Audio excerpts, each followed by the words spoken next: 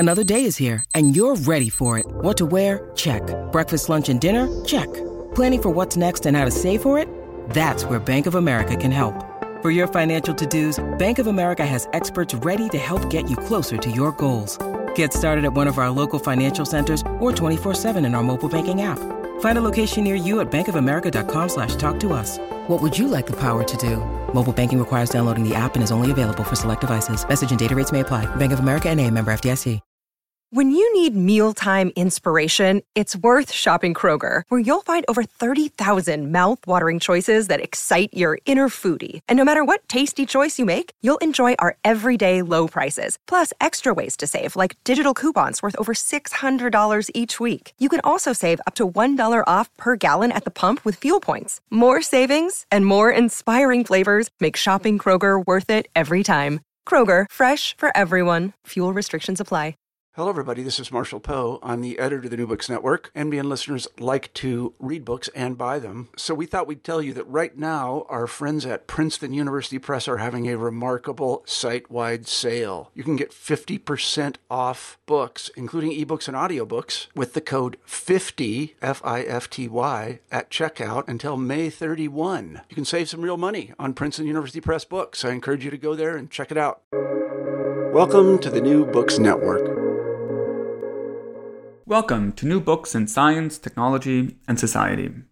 I'm Lucas Rappel, and today I'll be speaking with Dr. Paulette Steeves. Paulette is an Associate Professor of Sociology at Algoma University in Ontario. She is Métis and Cree, a Canada Research Chair in Healing and Reconciliation, and she recently published The Indigenous Paleolithic of the Western Hemisphere. Paulette's book challenges the claim that human beings migrated across the Bering Strait and into the Western Hemisphere after the last glacial maximum about 12,000 years ago. This notion, which remains widespread among practicing archaeologists, dehumanizes the Western Hemisphere and threatens the temporal sovereignty of Indigenous people by erasing their deep roots in the Americas. As Paulette writes in the conclusion to her book, quote, "Indigenous people have been here since time immemorial. They have always known this, and it is discussed in many First Peoples oral traditions."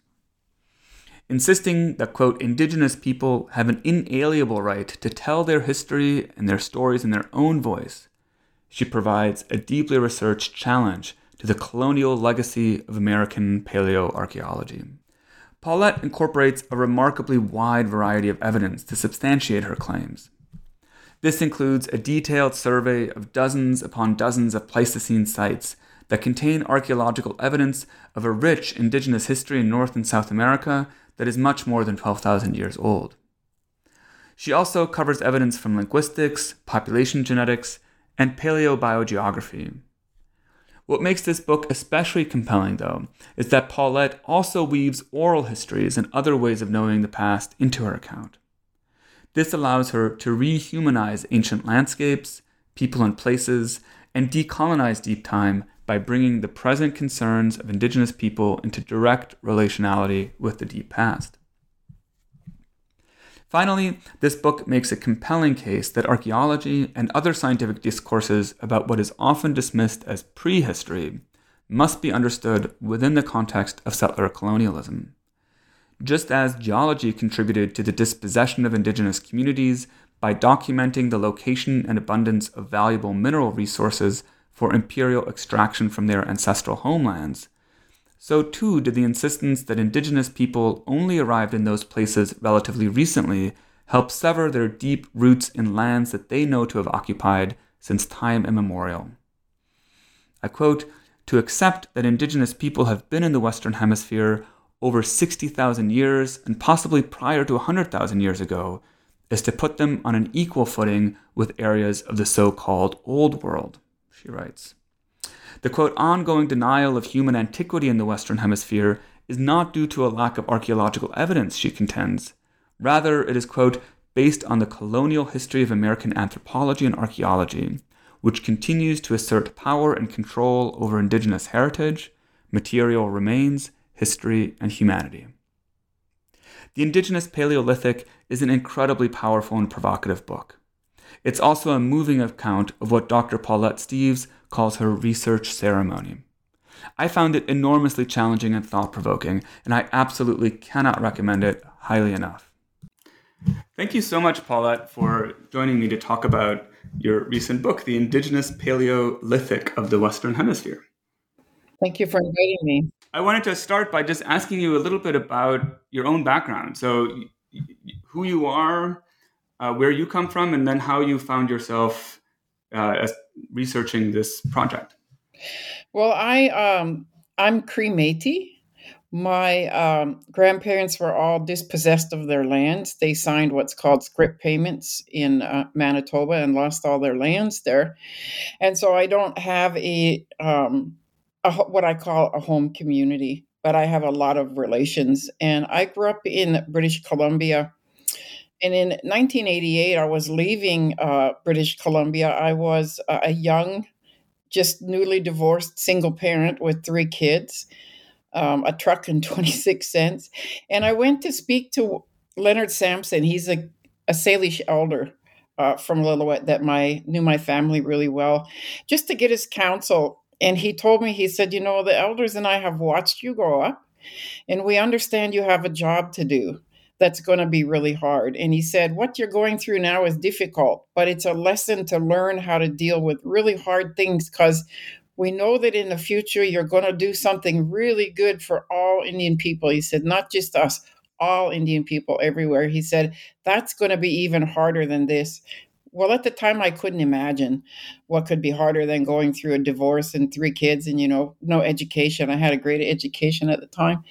But I never forgot his words. And I left Lillooet and, I traveled with my kids and we moved around, and I ended up moving to Fayetteville, Arkansas. I think it was in 1994, because my oldest son had a lot of health issues, and that was a place that was supposed to be really good for him to live. And I began my undergrad, and I always remembered those words that Leonard Sampson told me. And then in 2015, when I earned my PhD, when I received my PhD, his words were just like in a billboard in my mind. Oh, this is what they meant. I just have to rewrite all the history of the Americas and reclaim Indigenous links to the land.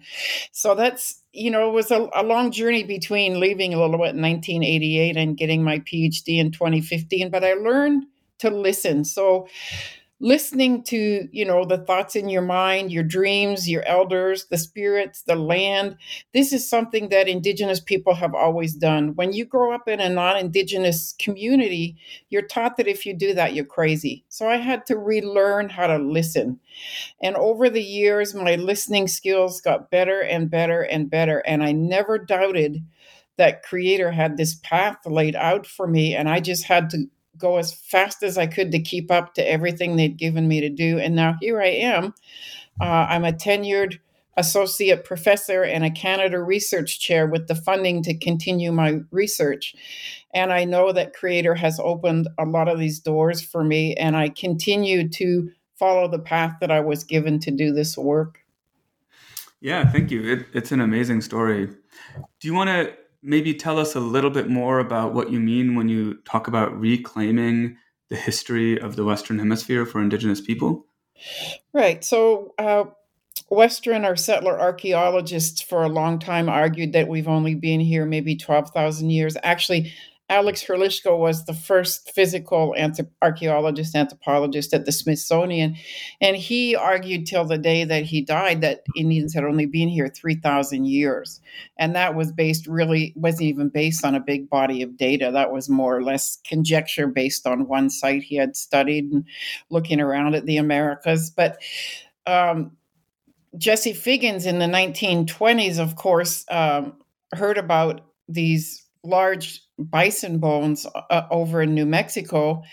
And he went over there and excavated and found a Clovis point right in the rib of a bison that had been extinct over 10,000 years. So after a few years of arguing with Alex Hryliczko and others, it was finally accepted that we'd been here at least 10,000 years. And, in the last 20, 30 years, that's crept up to maybe like 14 or 15,000 years. And now archaeologists are coming up with scenarios of how we couldn't have been here before. And that we stayed put in northern Siberia, or the eastern side of the land bridge, for thousands of years before we came over. But when I really started looking at the data, I emailed Steve Holen at the Denver Museum as a graduate student. I asked him, do you know of any sites that are older than 10,000 years? Because I had no clue at that time, if there were very many. And he sent me a list of 10 sites, and he said, don't tell anyone what you're studying. They're just going to call you crazy. And I'm like, okay. And so I started learning about the history of violence against archaeologists that had published on what they call pre-Clovis, or pre-11,200 year before present sites in the Americas. And it was pretty interesting. But after 2 weeks of getting the name of those 10 sites and starting to read archaeological reports and published papers, I had a list of over 500 sites. And I went, oh, yeah, obviously people were here long before the beginning of the last glacial maximum. And that's important to look at. So Indigenous people have been erased from the continents of North and South America prior to 12,000 to 14,000 years ago, and that is incorrect. And a lot of archaeologists are very concerned, like when the NAGPRA law came in, which requires them to speak to Native American communities and to return human remains and objects of cultural patrimony to those communities that reclaim them. Then all of a sudden they began to work for ways to say that while any human remains older than a few thousand years, you can't say they're connected to a contemporary community. You can't prove it. The Quapaw tribe has proved that. So the museums in Arkansas and universities had a lot of human remains, 500 sets at least, that the Quapaw claimed were from their home village areas. And indeed, the Quapaw villages, homelands along the Arkansas River, are very well documented. And that's where those human remains came from. So the Quapaw knew that was their ancestors. But the museums and universities weren't returning them. They were trying to use loopholes in NAGPRA to maintain control of them, because that's their academic capital, right? So the Quapaw got a hold of me. I was an undergraduate student, and they said, is there any way you can help us in supporting our NAGPRA claim to get our ancestors returned? They said, can we use genetics? And I said, well, I don't see why not. So I applied for an honors thesis grant, got into the honors program, got the grant, did the work, sent some modern Quapaw hair samples from elders to a university in California who did the DNA extractions for me. Well, then the universities and museums knew as soon as I had that, all I had to do was match those DNA to some of those remains. And before we even could do the second step, the Quapaw had 500 ancestors returned and reburied. So that really taught me that there's a lot of ways we can use modern science and archaeology to do the work we need to do to support our communities. And to see those elders, just in tears when they got the news that they could rebury their ancestors and get them back was, oh my gosh, that was just so amazing for me. And, it's great to know now that those elders, most of them have gone on to the spirit world and they've joined their ancestors. But they felt it was so important to do this work and to rebury their people in their homelands before they crossed over. Yeah. I mean, we often think of science as a tool of colonial domination, but what you're showing here is that it can be its opposite as well, that there's a kind of liberatory potential to scientific knowledge in some cases. Yes, there is. And there are not very many Indigenous archaeologists. Indigenous First Nations, Native American, Métis, Inuit people are coming into science and into academia now in big ways, which is just so wonderful. When I began as an undergraduate student at the University of Arkansas, I didn't know another Indigenous student, Native American student. I never had a single Native American professor. Now there's many, which is just wonderful. But I think it would benefit us if there were more Native American or First Nation students coming into this field. So for what I do, the what we call paleoarchaeology or Pleistocene archaeology, I don't know another Indigenous archaeologist that's specifically working in this area or reclaiming homelands. And so it's really important for Indigenous people. They have oral traditions, they have histories, of their areas of land and their homelands. And when we can show that there is an archaeological site there, we're providing the hard evidence that the Western world requires to link them to those lands. Like New Mexico, now they have that site that's 23,000 years before present, the footprint site. That's a great site. It's not the oldest site in the Americas, but there were footprints there. There were humans there. Where were their communities? Where were they living? We need to start getting out there and looking for those sites and linking them to the contemporary people of that area. Yeah, thank you. I wanted to read a quote from the introduction. I think it's from the introduction to your book that really caught my attention. You write that, let me find it here. You write that Indigenous discourses are paramount to rehumanizing ancient and contemporary landscape.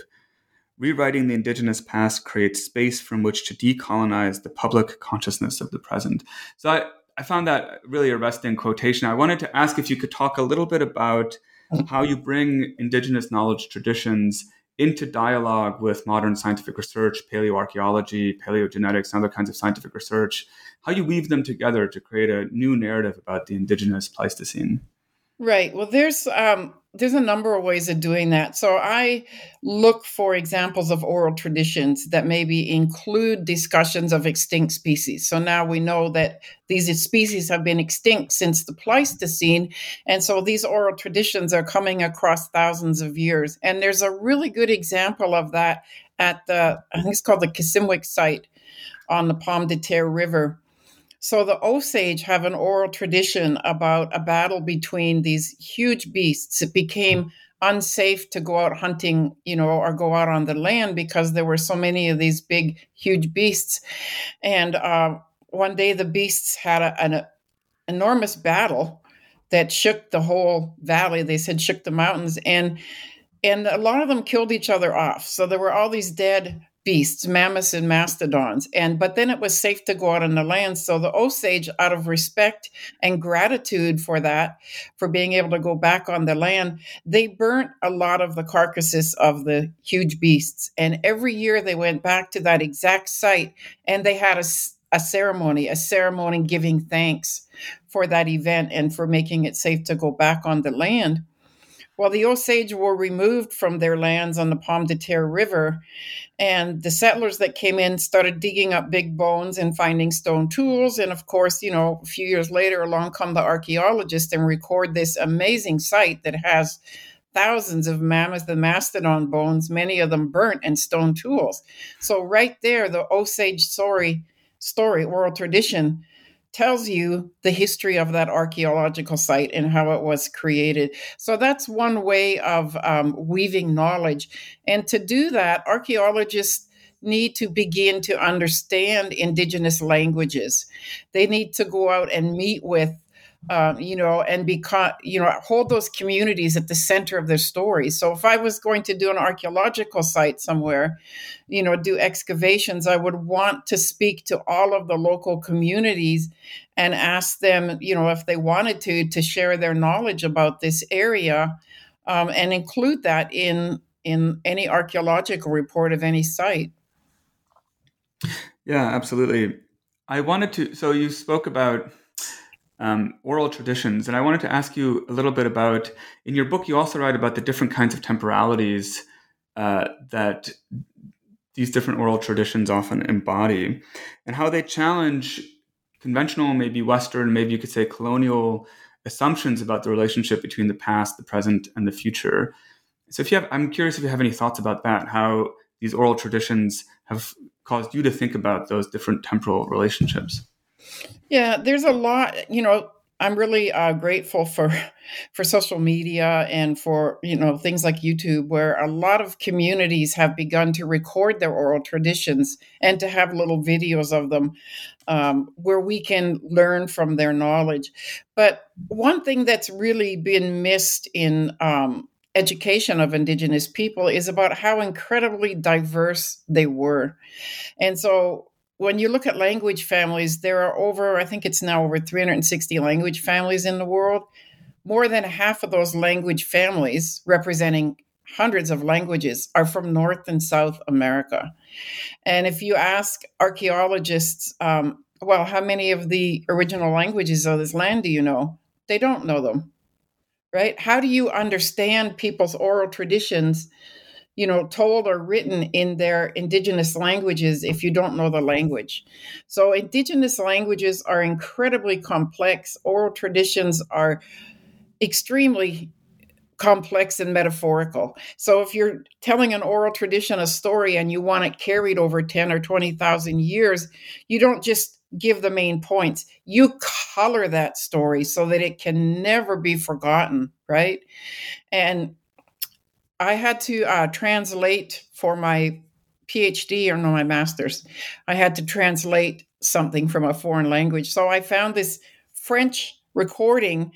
These Frenchmen had gone down the Mississippi River and they recorded some stories of the Indians. And this was probably near Quapaw territory, because they said the Indians were all going to die and they didn't want their stories to be lost. They took those stories down to New Orleans and then back to France. Somebody in a museum in France, just the very year that I was doing that, I think it was 2010, digitized those and put them online. So I was translating from French into English and trying to wrap my mind around my little bit of understanding of Indigenous languages and what these stories meant. It was not easy. It was very difficult because I didn't know the language. I didn't even know the tribe. And they're very, very metaphorical. So I have some understanding of that. But scholars, modern archaeologists or scholars, aren't taught to understand Indigenous languages. They aren't even taught to appreciate the diversity of Indigenous languages. I just was recently told there's a phrase in the Cree language that translates to when the ice went home. So what does that tell me? People were here when the glaciers receded, right? So if we learn Indigenous languages and we listen to Indigenous histories, that can really inform the work we do, and it can really inform the stories about archaeological sites. I think it's really important, but we have a long way to go, and I'm still trying to even learn some of the Cree language. But I have an understanding of the diversity of those languages and how difficult it's going to be moving forward. Archaeologists working in a specific area should do a few things. One, they should learn the history of the area, the Indigenous people of the area, the languages of the area, the rock art of the area, the oral traditions of the area. None of that is ever considered by archaeologists, right? And that can really support the work that you do and really inform how we write histories of Indigenous people. Yeah, absolutely. I'm struck even now as we're talking to each other, the way that your approach to talking about your book is very personal. It's often rooted in the story of your personal experience, doing the research, writing the book, how you came to the project. And that's something that I found very striking about the way that the book itself is written as well, that it's written in a very kind of personal register. So it's both very scientific, parts of it are very, very technical, it's very sophisticated, but then it's also very personal. And you even, I think at various points, describe the research that you did for this book as a kind of ceremony. And then there are poems in the book. So it's a very kind of, there's also a lot of diversity, I guess, in the book. So I just wanted to ask you about kind of stylistic choices that you made in terms of how you tell the story, why you made the choices that you did in telling the story that way, and the kind of personal resonance that writing has for you. It probably links to epigenetics. It's in my blood. So Indigenous method and theory has become known in the last, 10, 15, 20 years. I've always known that I wanted to write a book that anybody could read.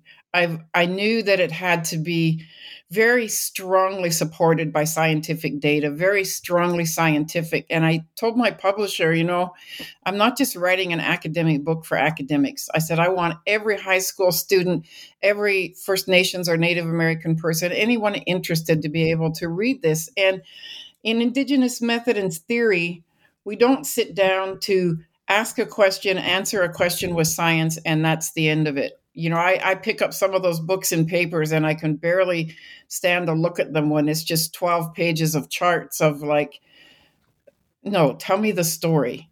And so my publisher had said, well, that's never been done. I don't think you can do that. And I didn't say anything to him, but in my mind, I was like, just watch me, because I am a I'm Cree Métis, I'm an Indigenous person, and storytelling is how we have told our history since time immemorial, right? You have to be a really good storyteller if you're a First Nations academic, and it is a ceremony. When you're doing research, you approach it with respect, reciprocity, and relationality. If it doesn't serve a community or a people, what's the point in doing it? And so I learned early on how this could really support so many First Nations and Native American communities. And I've kind of written poetry since I was very young. I think I had my first poem published when I was like 10 years old.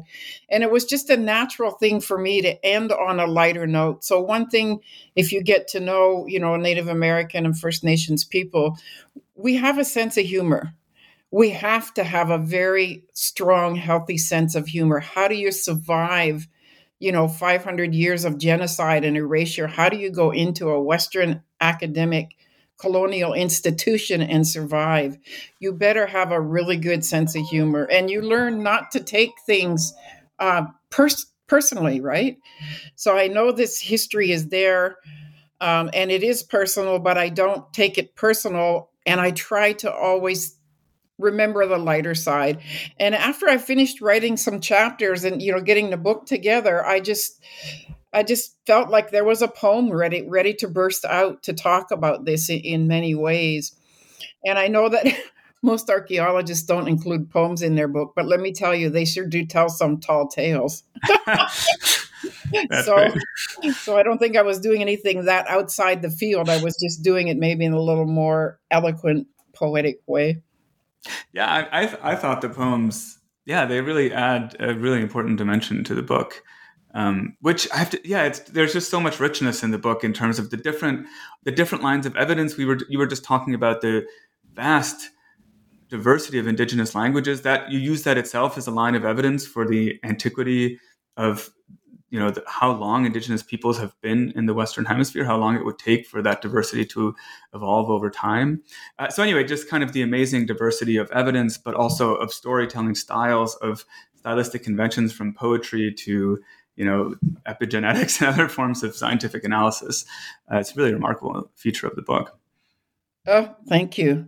Yeah, and I've heard back from a lot of people, and I'm really happy that, archaeologists, of course, can read this book, but that everyday people and communities can read this book and understand it. And really, I've gotten a lot of amazing emails and thanks from people for doing this work. And I'll share one story about, highlighting the importance of this work. So my daughter went to a young women's gathering in northern BC. So a lot of First Nations communities, Native American communities, have suffered greatly with, social and political disparities, high rates of suicide. There's been this intergenerational trauma and sadness, and it can be very difficult to find points of hope. So at this meeting, all these young girls young adults sitting around in a circle, were asked to share one thing that brought them hope for the future. And my daughter said, there was this girl, she said her face just lit up and she was so excited. And she said, there's this archaeologist saying we've been here over 50,000 years. And that gives me hope that we'll get our identity, our land, our culture, that we'll get it all back. And my daughter said, tee-hee-hee, I didn't tell her it was my mom. So that was great, for me to hear that feedback, because that was one of my main goals. If there was a top of the mountain goal for anything you do, for research and publishing, for what I was doing was, how do I become how do I make this one flame in that fire of healing? So when you're going through healing after a genocide, it takes a lot of flames. They got to come from every direction, and you create this healing fire. And I often thought about the high rates of suicide. They're just through the roof in many communities. Like, how can I be a piece of bringing hope back? And so that was such an important message for me. What I'd like now is to try and find a benefactor to purchase enough books that we could send one out to, at least one out to every First Nations high school in Canada. It would be great if it was the States too, but just to get this story into their hands and to share it with them in that way. Yeah, absolutely. This story you just told about your daughter, I think, is a good way. Well, first of all, it's an amazing story, but it's a good way to transition into a couple questions I had about what you might call the politics of the Paleolithic. So I'm just curious if you could talk a little bit about why it's so important, both for you personally, but also politically, why it's so important to show that Indigenous people have always been Indigenous to the Americas, rather than being a recent arrival across the Bering Strait from Asia. Right. So a lot of geneticists talk about, Indigenous peoples of North and South America, and they call them Asians from Asia. First of all, Asia and Asian culture did not exist 12,000 years ago. So use proper terms. Maybe some of our ancestors were people that came from the Eastern Hemisphere, but they weren't Asians.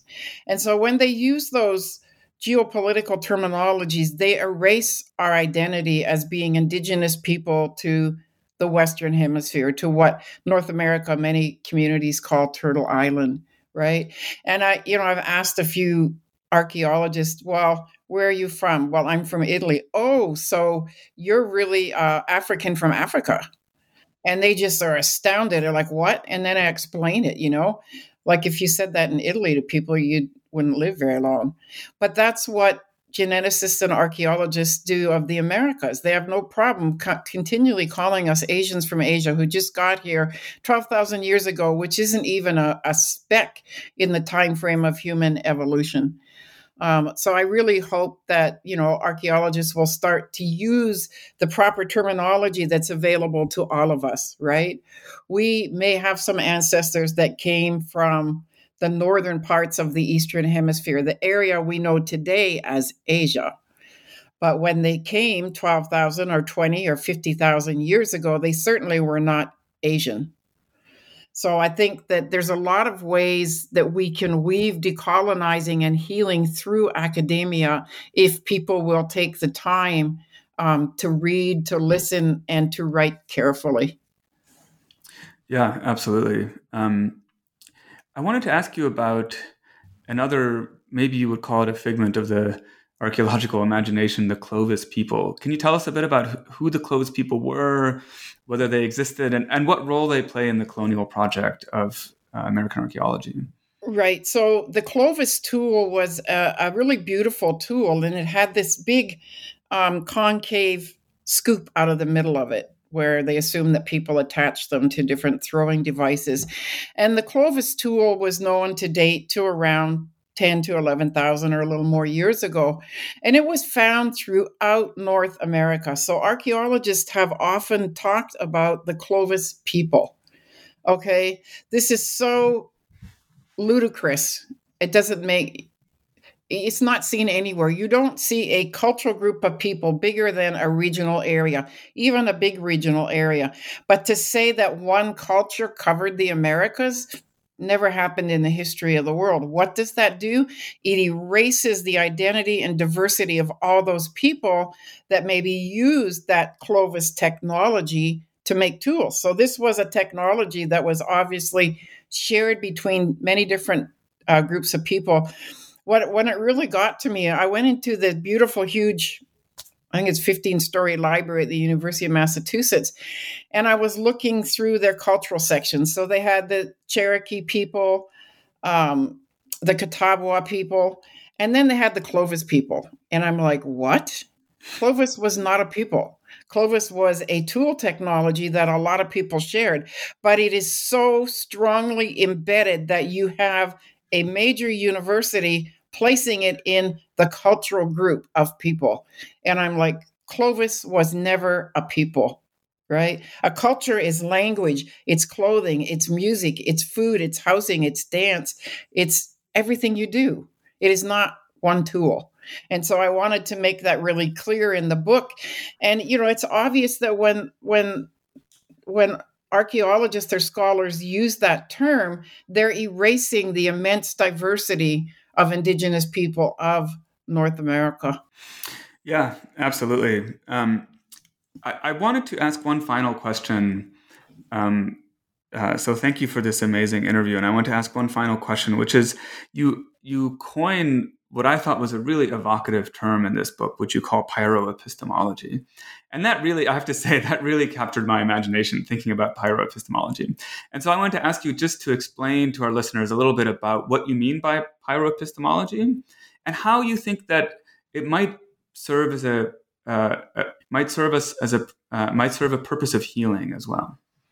Yeah, so there is a very strong healing aspect to fire. And, in traditional ways, Indigenous people used fire to clean the land. So when land becomes overgrown, our birds bring in seeds and the plants shouldn't be there or growing, and they're smothering what should be there. Indigenous people use fire to clean the land. And what that does, it cleans the land and it allows for the sunlight to come in and for the indigenous plants to take root and grow again. So it's you're giving a renewal of life, right? And so when I thought about the literature, that's dehumanizing literature that's been written about, Indigenous people. So in one textbook in grad school, I had to teach the professor's course, and I had to use the textbook he assigned. And the textbook described an artifact could be a beautiful 20,000-year-old spear point from France, or an indistinguishable flake some weary Indian chucked out in a Mississippi cornfield 1,000 years ago. Exact words. So what are you teaching first-year archaeology students, right? What is the vision you're giving them of some Indian chucking out a little piece of flake and he was weary and tired? And seriously, were you there 1,000 years ago? And why wouldn't you say that about France and say there was a beautiful 20,000-year-old stone tool in the Americas or 10,000-year-old stone tool, right? So I'm thinking about how do we clear the academic landscape, the literature landscape of these dehumanizing talks. Vine Deloria Jr. quite often stated how dehumanizing a lot of the discussions were. So we need to burn all that literature. We need to burn all of that racist, hateful talk that teaches students and people to be disrespectful, to dehumanize us. And when we do that, we clear that academic landscape for new literature to grow up that comes from informed mind and Indigenous minds. And does this make a difference? Yes. So I did a little bit of research with one of my big classes when I taught at the University of Massachusetts at Amherst. I think there were 320 students. One of the parts of the final exam, I asked them, what did you know before this class about Indigenous people? What do you know now? And did that change your view of Indigenous people? And the majority, yes, it did. So when people become more informed, we inform racism, we inform discrimination, and we make the world a better place. So I know that pyroepistemology is a term that I hope many people will come to understand as a need to cleanse the academic landscape of dehumanizing discussions of Indigenous people and to fill that landscape with truth and stories from Indigenous people. Well, your book is certainly an important contribution in that direction. So I wanted to thank you so much, Paulette, for having written the book, sharing your knowledge with us, and for having talked to me about your book. Thank you so much for inviting me today.